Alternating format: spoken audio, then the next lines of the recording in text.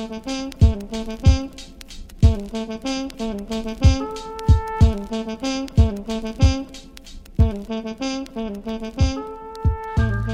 and welcome to the Hail Maryland podcast. I'm Varun Shankar. He's Jacob Steinberg, and we're recording on Sunday night, a day after the Maryland Terrapins lost their season opener by a score of 43-3.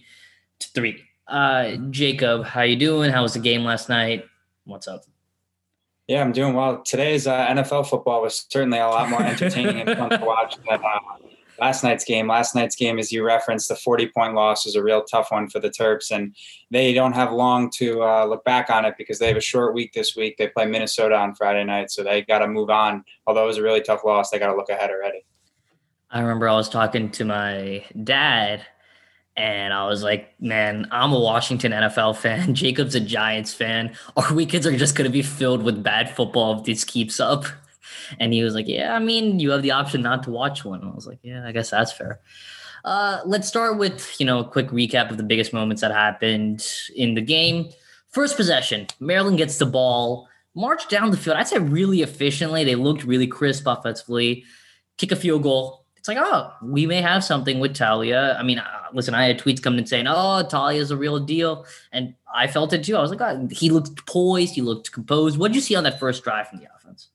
Yeah, a lot of the same things you saw. He looked like he was in a great rhythm. Maryland ran the run-pass option very often. He threw a bullet into Dante Demas for a first down. Demas made a great catch. It looked like early on the Northwestern cornerbacks, particularly on the left side, were giving the Maryland receivers about an 8-yard cushion, and Tua was taking those short, easy completions, which is definitely something that was smart to do, and I think he stopped doing as the game went on. And that's something that I think Maryland's going to need to do moving forward. But typically every game, the offense has their opening drive, the first 15 or so plays scripted, and you could definitely tell that because Taulia,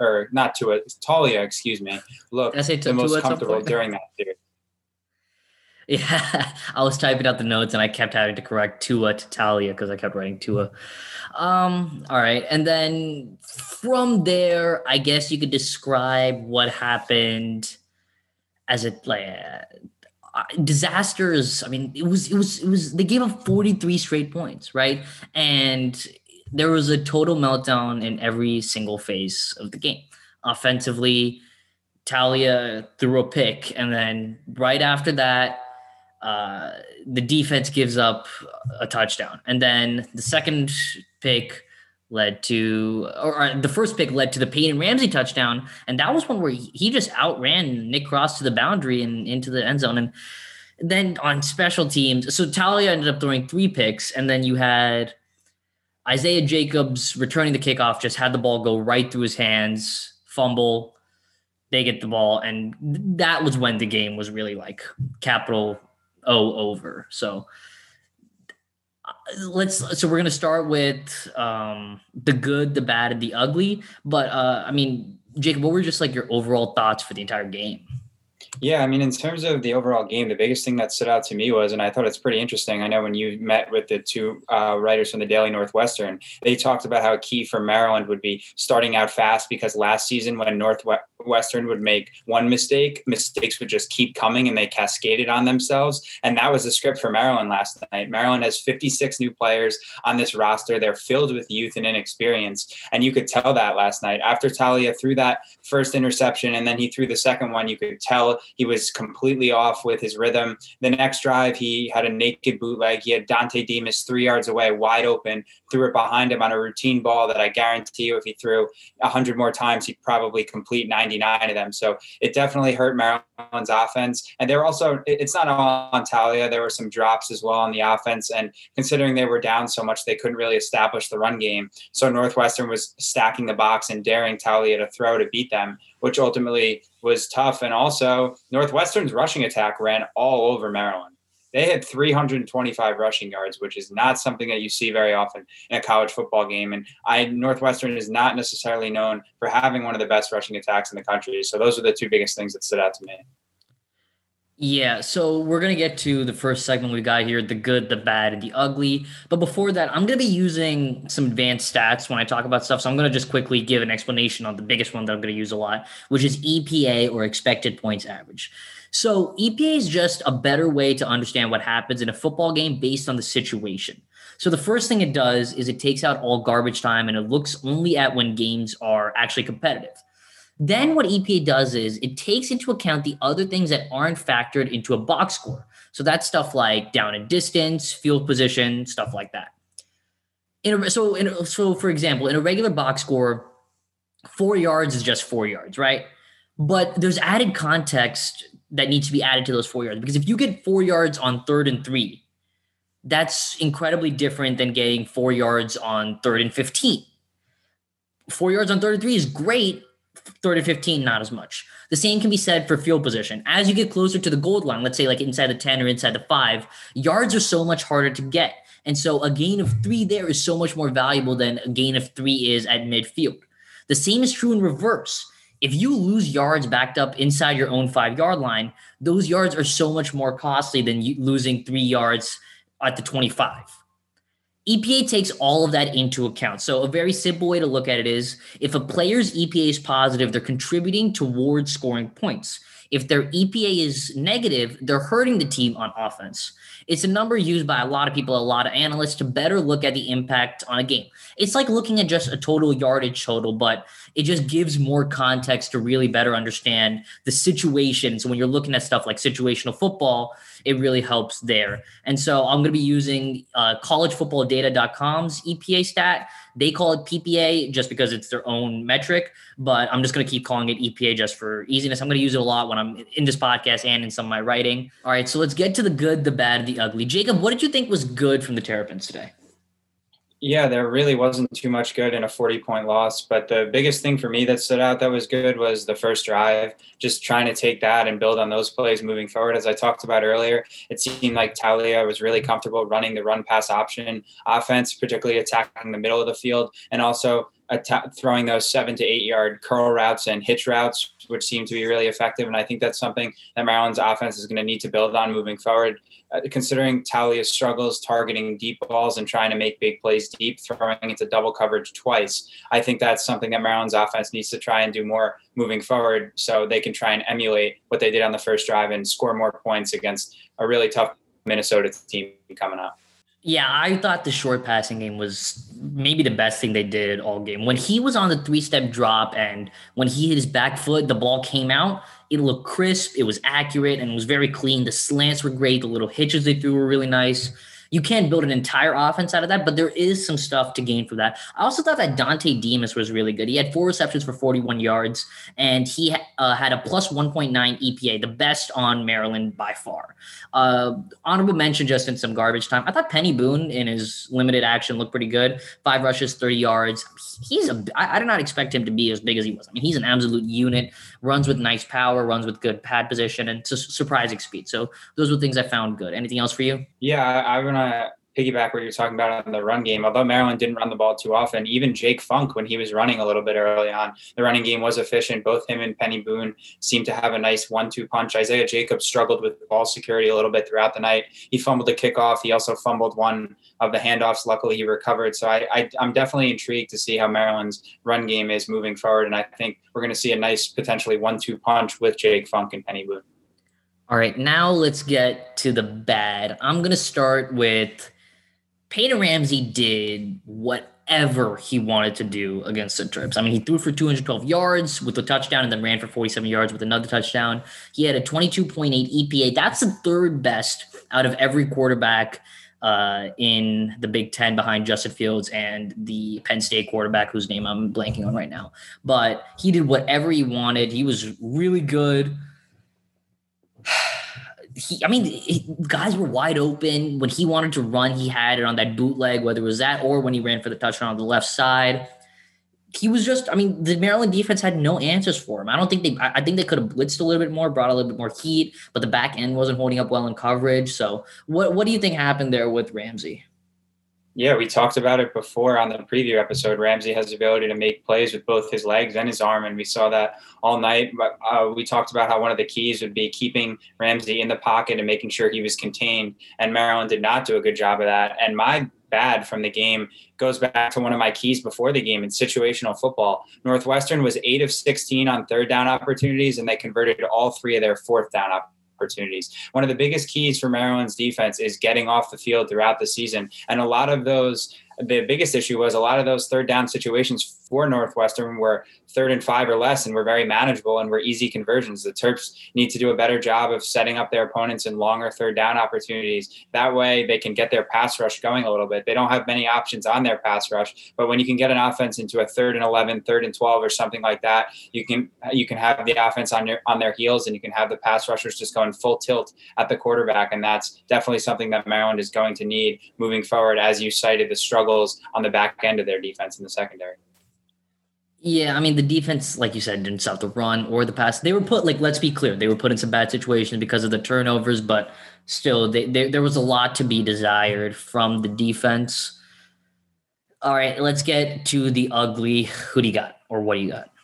Yeah, for the ugly, it's going to go back to something I talked about before. And like you said, I'm not blaming this all on the defense. The offense had 4 turnovers, which is not a good formula to win a football game, but you're not going to win a football game giving up 325 rushing yards. And the biggest thing, in addition to giving up those 325 rushing yards, and I asked Coach Locksley about it after the game, was that Northwestern was consistently attacking the edges of the Maryland defense. A lot of their longer runs were on the perimeter, and Coach Locksley pinpointed it to one thing: we got to do a better job with gap control. Guys were getting cut down and moving out of their gaps, and that allowed Northwestern to get a lot of their long runs. I know on Drake Anderson's 37-yard run, that's what he did. He cut to the outside. Evan Hull's 30-yard touchdown run in the fourth quarter, he did the exact same thing. And Coach Locksley said they're going to go back and evaluate whether it's something schematically that they need to work on or something fundamentally. But the Terps' run defense definitely needs to figure it out.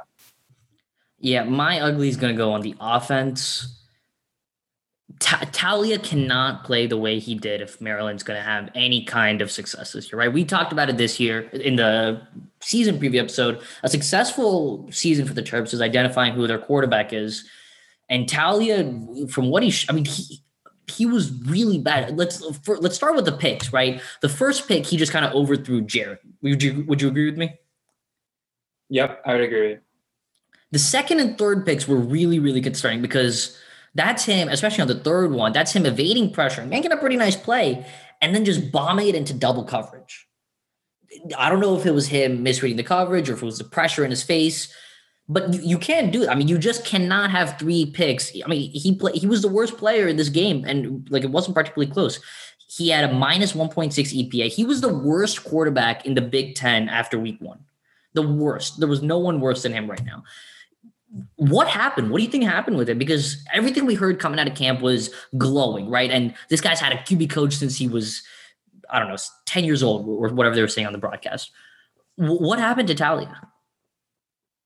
Yeah, I think there were 2 things that happened to Taulia. First of all, he talked about in the press conference yesterday how after he threw the first interception, that was a mistake. As you referenced, he overthrew Raheem Jarrett a little bit. But the second 2 interceptions, he took complete ownership of. He said, that's completely on me. That's something that I have to do better of, which I commend the young quarterback for. And as you said, if Maryland's going to have more success moving forward, or really any success, it's going to have to be a lot of it on Taulia's shoulders. But for me, the big thing on those 2 interceptions was, and I think this is the issue with a lot of young quarterbacks, is they don't learn to live for another down. When the play breaks down, they just want to continue and try and make a miraculous game-saving play. As you mentioned, particularly on the third interception, Taulia faced pressure, did a nice job of evading it. And instead of maybe checking it down or throwing the ball away with no one open, he tried to make a big play and sailed one deep into double coverage, and it was easily intercepted. If Maryland's going to win games, they're not going to be able to turn the ball over, and Taulia is going to need to learn, which a lot of young quarterbacks need to learn, as I said,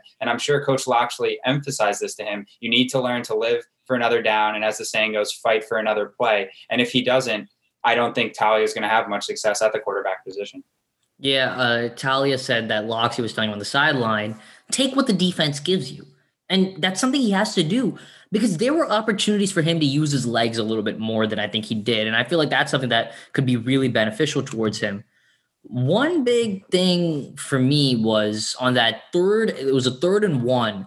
and he overthrew a receiver on a deep wheel route, I think. He had room to run there for a first down, right? It's 3rd and 1. You need 1 yard. Why are you going over the top when you haven't had success throwing the deep ball? It was really, really a concerning performance from Talia because those are bad mistakes, right? I mean, those are killer mistakes. You cannot throw 3 picks and expect to win a game.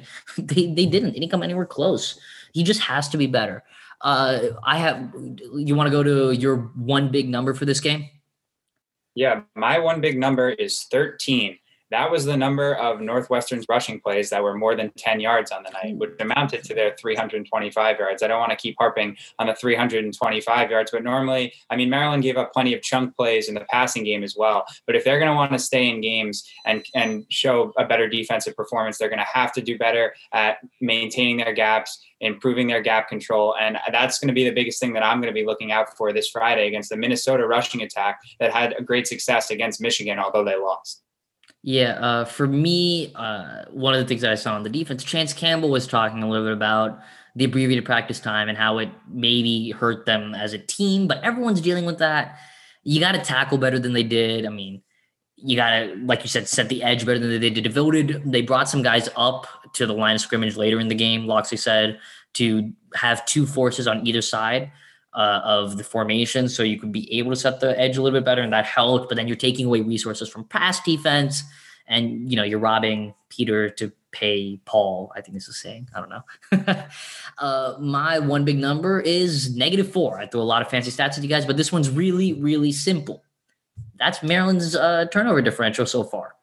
You can't turn the ball over 4 times and not force a single turnover and expect to win a game, because you're giving up possession, you're giving them good field position. 3 of them were, I mean, listen, the 3 Talia picks, we've talked about them at length. They can't continue to happen. But the fumble on the kickoff that's one of the most demoralizing plays, because you just gave up probably a long touchdown drive or a field goal, and now you're giving the defense, they have to come back on the field, and they've got a short field to work with. I mean, that one was a killer. My 3 biggest takeaways, I'm going to start with the defensive front 7, nowhere near dynamic enough. They had no sacks, just 3 hurries. And there was a lot of short yardage gains by Northwestern on the 4th downs where they would use the sneak and move ahead. They did that with regularity, extended drives, long drives. Like you said, they couldn't get off the field to save their life. And, that was really disappointing. What's one of your biggest takeaways? Yeah, one of my biggest takeaways is something that I talked about earlier. Maryland's youth and inexperience were on full display last night. As I mentioned, they have 56 new players on the roster, and granted, that's not an excuse for their poor performance. And given the truncated offseason, Coach Loxley talked about how it's an added challenge for them, but it's definitely something that they're going to need to address moving forward. They got a lot of guys in there on both sides of the ball. Both quarterbacks played. They got all their running backs in. They got a lot of their rotational linebackers in, a lot of the rotational players in the secondary. So Maryland's going to need to find their guys that they can trust, whether they're young, whether they're older. And after last game, I don't know too many guys that they in my head, I can think of maybe 5 or 6 bona fide guys that I feel extremely confident in throwing out on the field, but the rest of the lineup I don't feel too secure with. And the thing is that the only way that those players are going to get better is being on the field more. And that's a really tough challenge for Coach Loxley and his staff, because while reps in practice are important,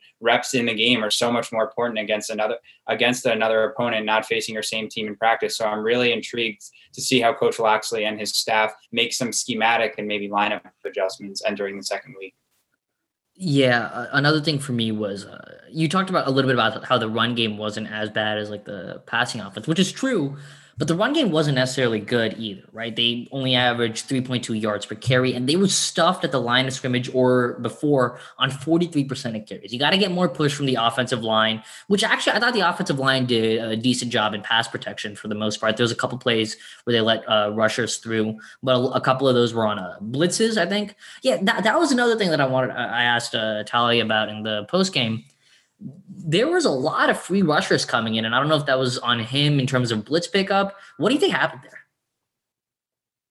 Yeah, I think it's all about communication. I think that was another area where Maryland struggled with all night, and I think that's another factor that can be attributed to their youth. Talia, when you asked him about it, he took ownership and said, "That's on me. That's something that I need to recognize." But at the same time, Johnny Jordan is a senior center, so if he sees that and maybe a young quarterback doesn't see it, he's got to relay that to the quarterback, whether he changes the play, has an audible, or he just calls Talia over and alerts him that a potential blitz may be coming. That's definitely something that Maryland is going to need to work on and improve moving forward.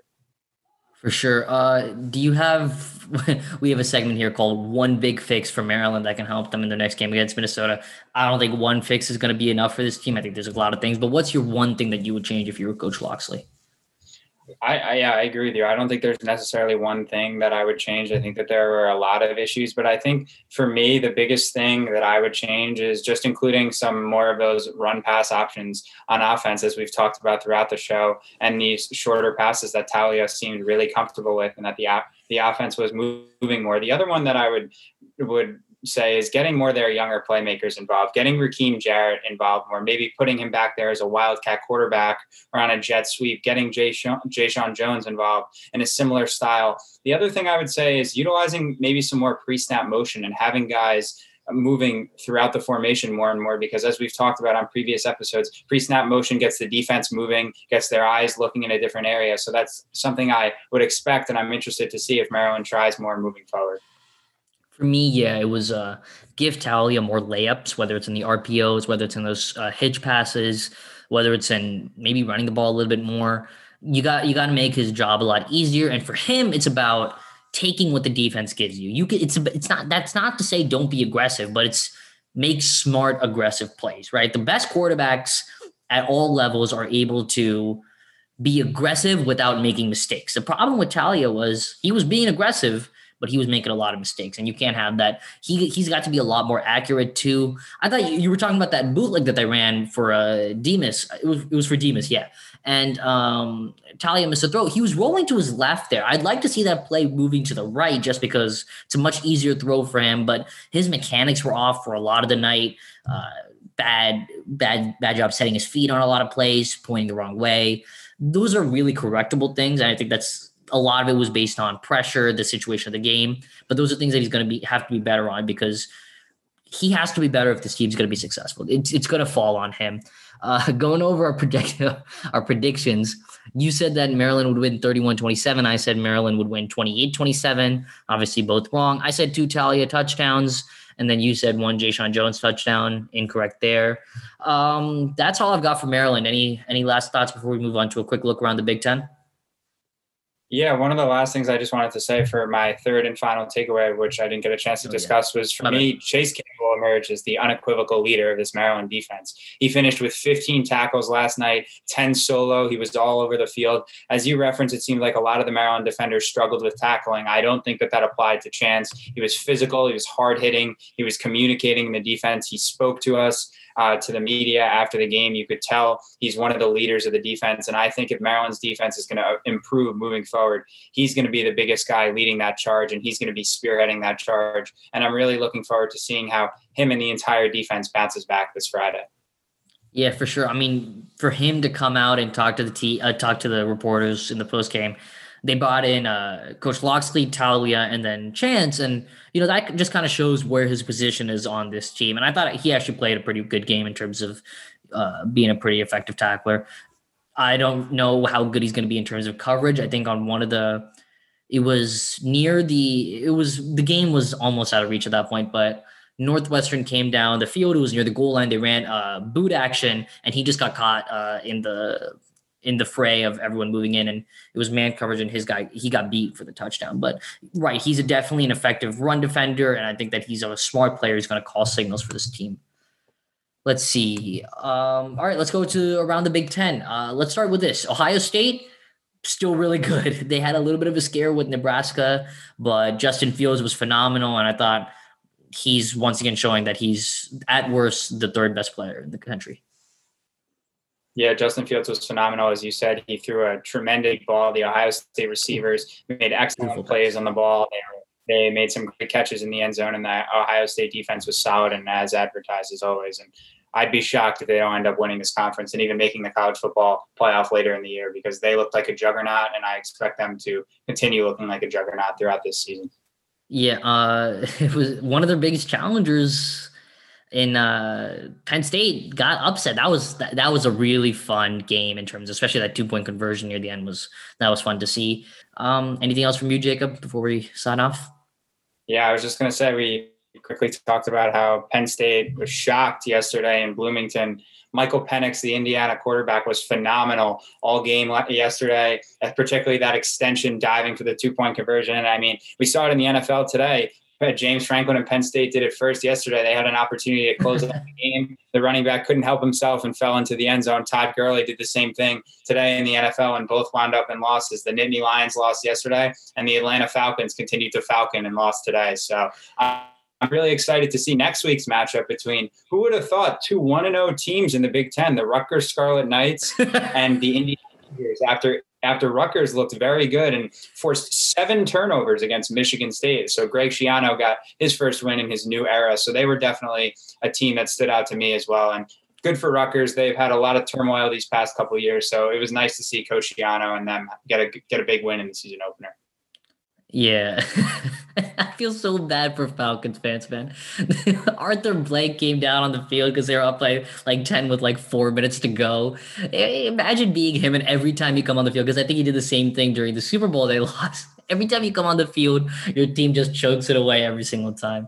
That franchise is cursed for the next, I don't know how long. But yeah, shouts to Greg Schiano. I wonder if Tennessee fans are regretting lobbying for Jeremy Pruitt over him right now after seeing what he's going to do at Rutgers. I think he's a pretty good coach, actually.